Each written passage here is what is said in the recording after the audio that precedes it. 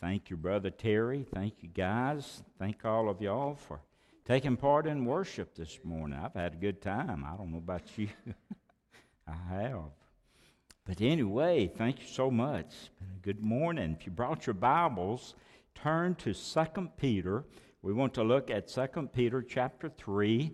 I want to share with you about God's clock. God's clock. And we'll look at 2 Peter chapter 3, verses 3 through 9. Verse 8 will be our text. We'll be looking at perhaps about 6 other passages. So I'm glad you brought your Bibles. Always bring your Bibles. We may have technical difficulty, and it may not be on the screen. And so bring your Bibles. Always bring your Bibles. God's clock. 2 Peter 3. 3 through 9. Our text, verse 8. You'll have to listen real fast this morning. I've got a lot to say. I think I shared with Richard and Kim, I had 7 sermons lined up for this morning. But I've cut it back to 1. And so I believe this is what God would have us to hear. 2 Peter chapter 3, verse 3. Knowing this first, that scoffers will come in the last days, walking according to their own lust, and saying, where is the promise of his coming? For since the fathers fell asleep, all things continue as they were from the beginning of creation. For this they willfully forget that by the word of God the heavens were of old, and the earth standing out of the water, and in the water, by which the world that then existed perished, being flooded with water. Things really were not always like they were. Started out, all of a sudden, mankind became so sinful that God destroyed the world, saved Noah and his family with a flood. Things have not always been like they were.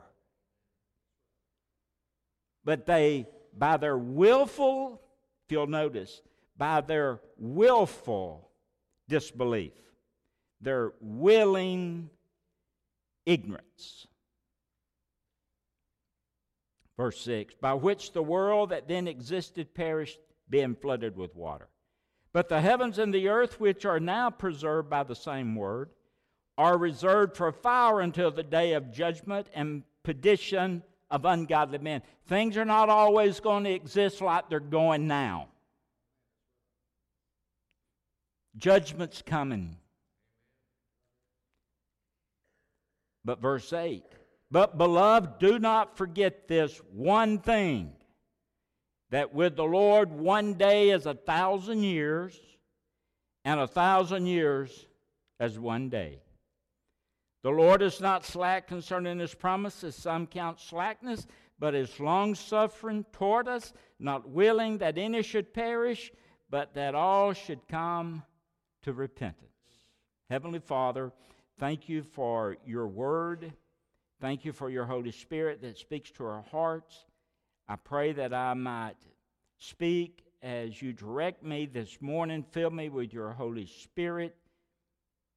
Give me the words to say, the right spirit to say them in. And may your Holy Spirit convict all of us. And we make this prayer in Jesus' name. Amen. Verse 8 is our text. Beloved, do not forget this one thing, that with the Lord 1 day is 1,000 years, and 1,000 years as 1 day. My, how I've looked at that verse time and time and time and time again. And most recently, it just really became clear to me. Now, I have to confess that as you study this passage, there are many interpretations to this text. I'm going to mention 3. First of all, some people take this text and they spiritualize the text. Spiritualize the text. They don't look at the text literally. They just take the text out of context and they spiritualize it. For instance, one person says that it refers to the fact that in our human experience, we go along year after year after year, and suddenly there is a crisis in our life, and the whole world suddenly changes. 1,000 years, then a day. That's 1,000 years. Another illustration of spiritualization, let's say that China is building up their nuclear capacity. So is Iran. You've been listening to the news this morning. They're building up their nuclear capacity to be able to annihilate the United States in a surprise attack. And let's say we go along day after day after day and year after year and year after year after year and on and on and on. And suddenly a day is 1,000 years and our nation will be wiped out. 1,000 years a day, 1,000 years. Could happen in your own personal life too. Everything's going along really good for the last 50 years, 60 years, a day after a day after a day, and all of a sudden 1,000 years is to a day, and a day is 1,000 years. Some people spiritualize it. Some people use the text to try to set the time of the coming of the Lord by using the Hebrew calendar, and I don't have time to go into all of that this morning. But then some, they eisegete the text. Preachers do this. They eisegete the text, meaning this is what I read and I get from the text, and I preach it in what I get from the text. But really, when you take this verse, the best way to interpret the text is to not eisegete the text and not spiritualize the text, but the best way is to exegete the text. You've heard that word, to exegete. Meaning, what does God say about it? What does God say about it? What is Peter talking about in 2 Peter chapter 3? What causes him to say what he says? What is the meaning of what he says? What does it mean to us? What is God saying to us? Not what the preacher eisegetes from the text, not what someone spiritualizes from the text, but to exegete the text. What does God say about verse 8? So what is Peter talking about? Now, in verse 8 in the King James, it says, "Be not ignorant of one thing." In the New King James, it says, "Do not forget this one thing." Do not be ignorant. The word ignorant means no knowledge of. One translation says, it is not to let this text be hidden from you. Don't be ignorant of this one thing. The New King James, don't forget this one thing. Now, what's he talking about? What are we not to forget? Real simple. That one day with the Lord is 1,000 years, and 1,000 years is one day. Verse 8. So don't be ignorant of that. Don't forget that. Now, what does that mean? So first of all, if you're taking notes on the outline, I think I jotted down, he's talking about the scoffers who say in verse 3 and 4, knowing this first, that scoffers will come in the last days, walking according to their own lust, and saying, where's the promise of his coming? For since the fathers fell asleep, all things continue as they were from the beginning of creation. So first of all, what's Peter talking about? He's referring to the scoffers. Now, what's a scoffer? A scoffer is someone that ridicules. A scoffer is someone that mocks. Someone who is willfully ignorant.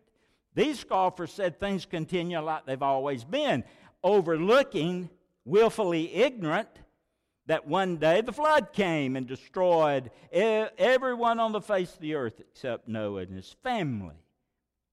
Scoffers and mockers. God commanded Noah to build a boat, an ark. No doubt they scoffed. No doubt they mocked. The ark was a sign of judgment. No doubt they mocked. No doubt they scoffed. Judgment would soon come, but they were willfully ignorant of the judgment that was coming. Although Noah preached for 120 years, the preaching of Noah, they were ignorant, willfully ignorant. And then the flood came. And the scoffers today, we have them today. You're familiar with scoffers today. If not, turn on your TV and watch the news for a while. When it comes to church opening and church closing, and scoffers today, they look back at the flood. They can, but they mock. And then they look ahead at the prophecy that's been preached, but they mock. So what's Peter talking about? He's talking about mockers, talking about the scoffers. But not only is he talking about the scoffers, he's trying to encourage us. Point 2, he's trying to encourage us to cling to our faith and not give up.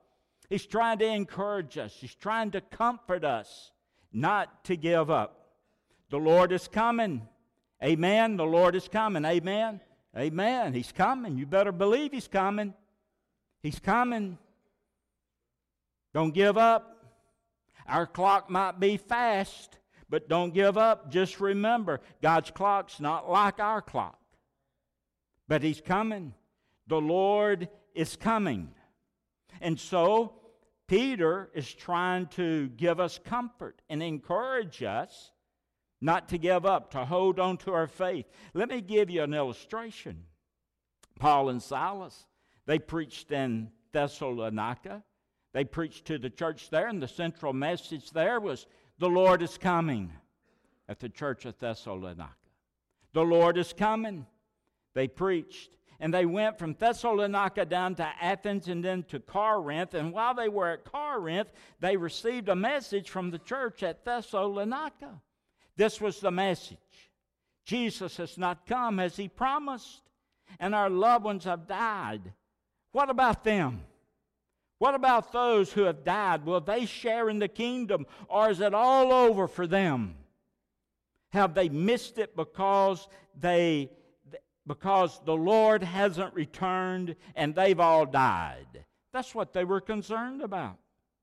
But Paul wrote in 1 Thessalonians, if you remember, Paul wrote this, 1 Thessalonians chapter 4, verse 13. I don't want you to be ignorant, brethren, concerning them who are asleep, who have fallen asleep, those who have died, lest you sorrow as those who have no hope. For if we believe that Jesus died and rose again, even so God will bring with Him those who sleep in Jesus.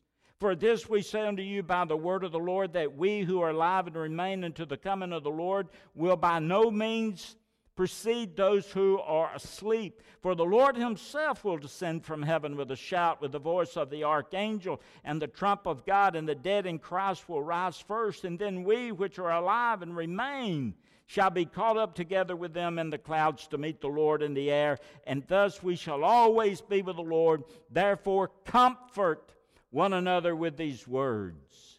So regardless of the unbelief of the scoffers today and the mockers today, and regardless of what goes on in a new political administration in Washington, D.C., be comforted by this one thing, Paul said. The Lord Jesus is coming back one day.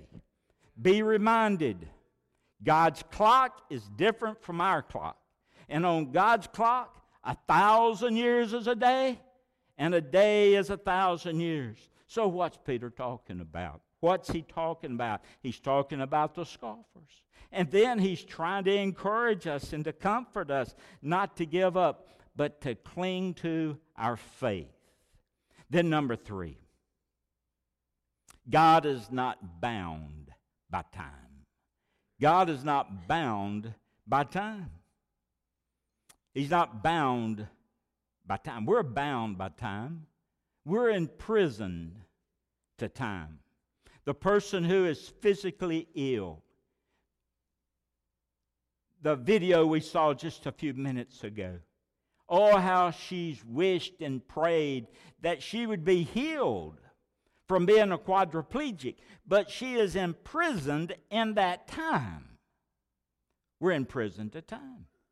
Perhaps a person physically sick imprisoned to time with pain and with sickness, but at the same time, perhaps someone is enjoying a beautiful day, a beautiful occasion like Judy and I did last week. Oh, if that could just last forever, that would have been so great. Not only that one day, but the day after that, and the day after that, and the day after that. Man, it was great. It was fun. But we're imprisoned to time in sickness, and we're imprisoned to time in happiness.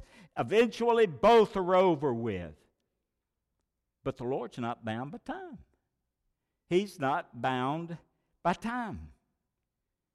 God's not bound by time.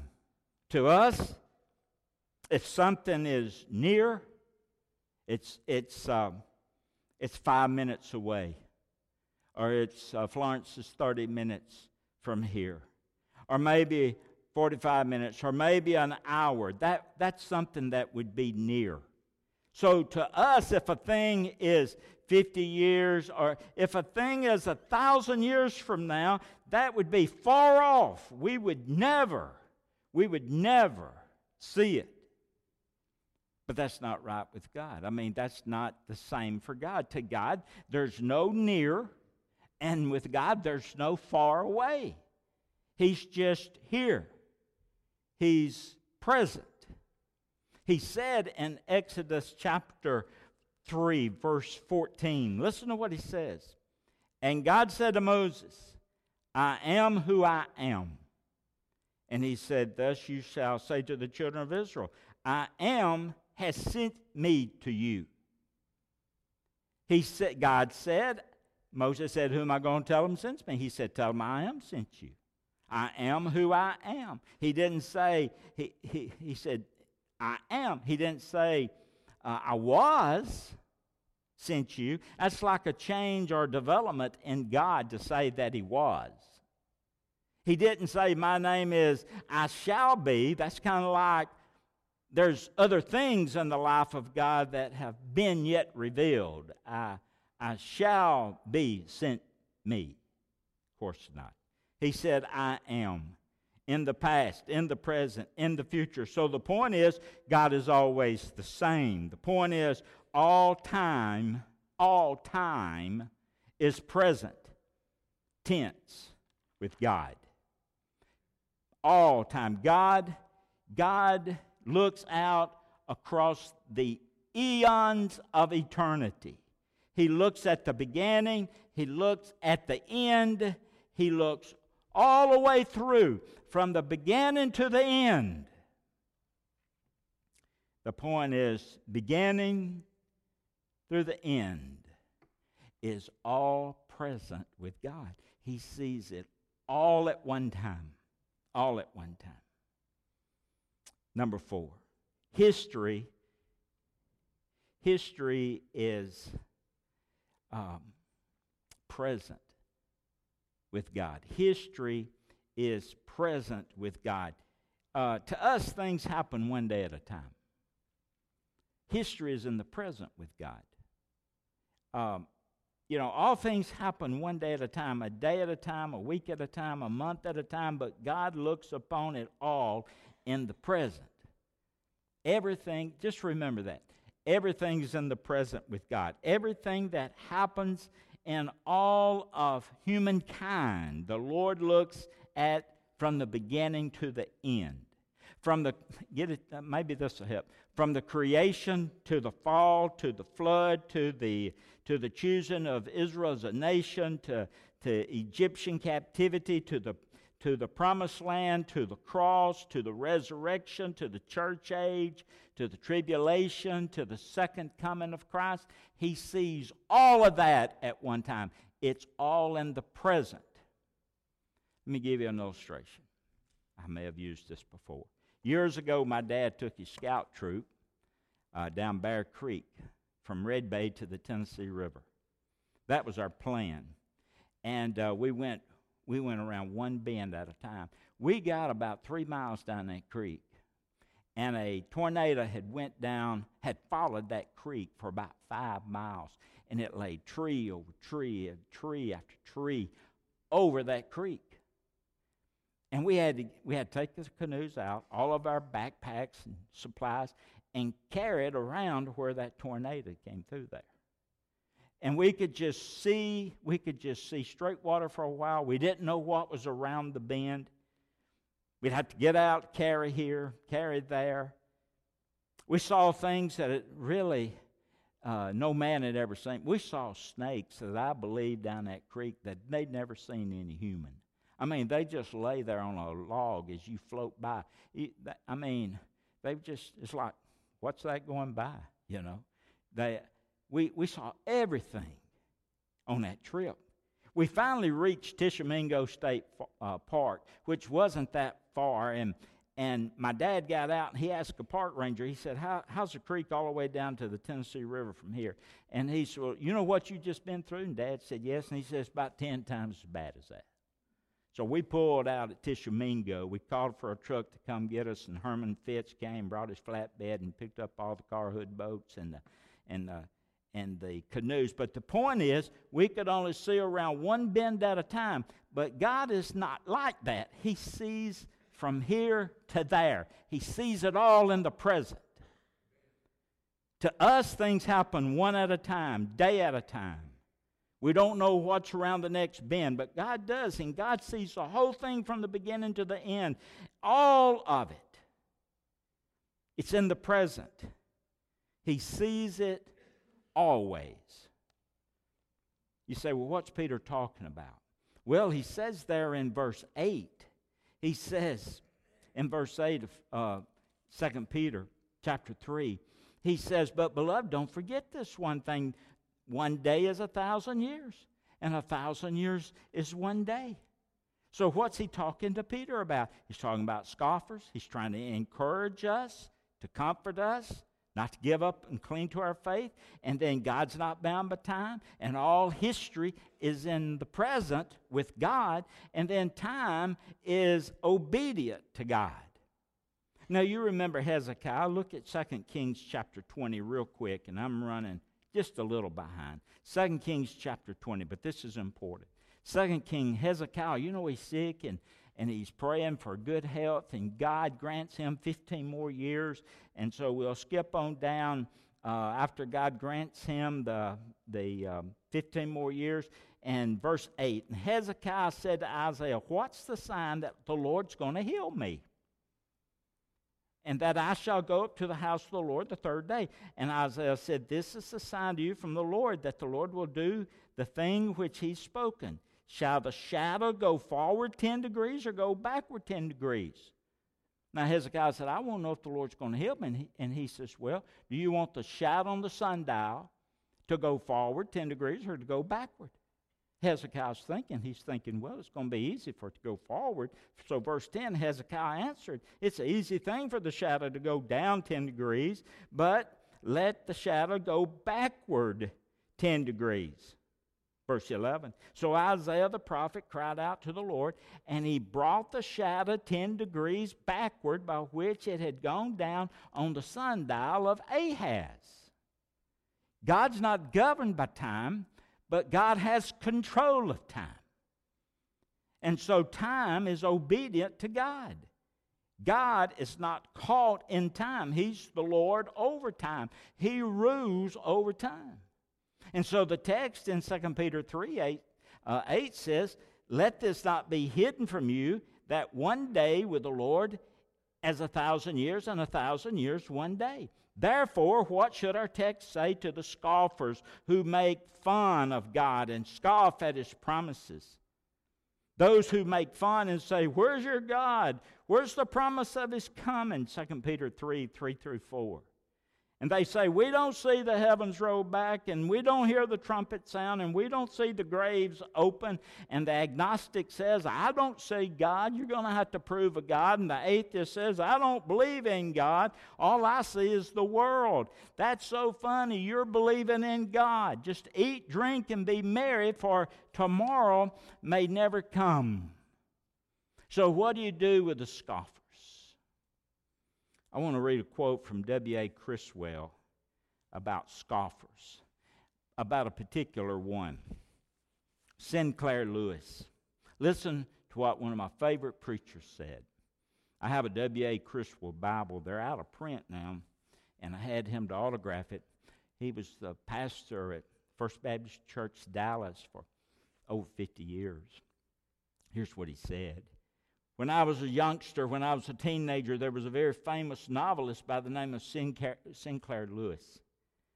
And there was a very gifted and famous syndicated columnist named Arthur Brisbane. He had a column called Today in many of the newspapers in America. It was in the left-hand side. And there was a president of the Santa Fe Railroad named W.B. Story. And one day, Sinclair Lewis stood in the pulpit in Kansas City, and he was making fun of the idea of God, and he said, if there be a God, I challenge him. I dare him to come and strike me dead in this pulpit. Oh, when Sinclair Lewis said that, the whole world of infidelity clapped. Oh, my good, oh, man. Man, did you ever hear anything like that? Said the whole world. It headlined the newspapers, and they wrote editorials and quote, Sinclair Lewis, the great author and novelist, he scoffs at the ideal of God. He dares God to come and strike him down. If there is such a God?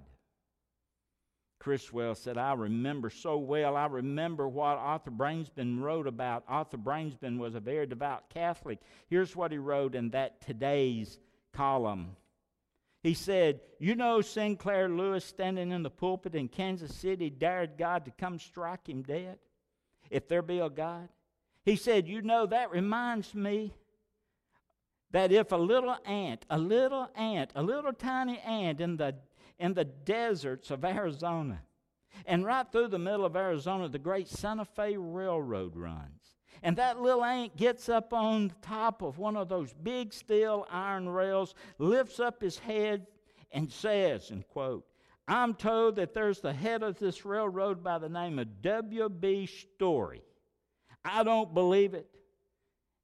If it were true, if there is a W.B. Story who runs this railroad, I dare him to come out here in Arizona and strike me dead, step on my head. And Arthur Brainsman said, W.B. Story would say, well, it's just not worth my time. Oh, my goodness. If that's what the Lord thinks of scoffers and mockers. Well, only strike them dead. I'm going to tell you, that's not worth his time. Judgment's coming one day. Why would God leave heaven to come down and take out a mocker or a scoffer when judgment is coming one day? Why should the great Almighty, Criswell said, of the vast universe, the sovereign God of time and tide and eternity, take time out to go down there and step on some foolish ant's head? Why should God do the same with some fool that says there is no God? Judgment's coming. Our Lord's coming again. What may be a delay to us is right on time for Him. His judgments may tarry. Evil men may wax worse and worse, according to Ecclesiastes 8, verse 11. But judgment may tarry. But I promise you, my friend, it's coming. And in closing, number 6, why does God delay? Well, why doesn't God stump out evil? Why doesn't God do something about China? Why don't He do something about Korea? Why don't He do something about those who plan war? Well, I tell you why. Look at 2 Peter chapter 3, verse 9. The Lord's not slack concerning His promise, as some count slackness, but He's long-suffering toward us, not willing that any should perish, but that all should come to repentance. That's why God delays. Why doesn't God come? Today Jesus is praying. He's our mediator, 1 Timothy 2:5. And He's praying perhaps that someone here today might open their heart and accept His great salvation. Listen, He's coming. It may seem long to us, but there's no time with God. He's already here. He'll save those who are willing to trust Him in sincere faith. So look to Him now. Accept Him now. Open your heart to Him now. And say, even come now, Lord Jesus. Let's have a word of prayer. Father, I come to You and I thank You for the time that we've had this morning. And Lord Jesus, I pray that You would come today or 1,000 years from now. For I understand that Your clock is not like our clock. Your clock and it's not like our clock. Your day is 1,000 years, 1,000 years is a day. And so, Lord, we know that You're long-suffering and You're patient, and that's why You haven't come. And so I pray, Lord, today, as we sing this invitation hymn, that somebody would give their heart to You, that somebody would put their life as a believer into the fellowship of Mountain View Baptist Church. That somebody would come this morning and say, Brother Sammy, I want to give You my hand, but I want to give my heart to Jesus Christ. I pray they'll do that today. I thank You, Lord, that Your clock is different. Our trust is in You. And we wait for You to come. And we make this prayer in Jesus' name.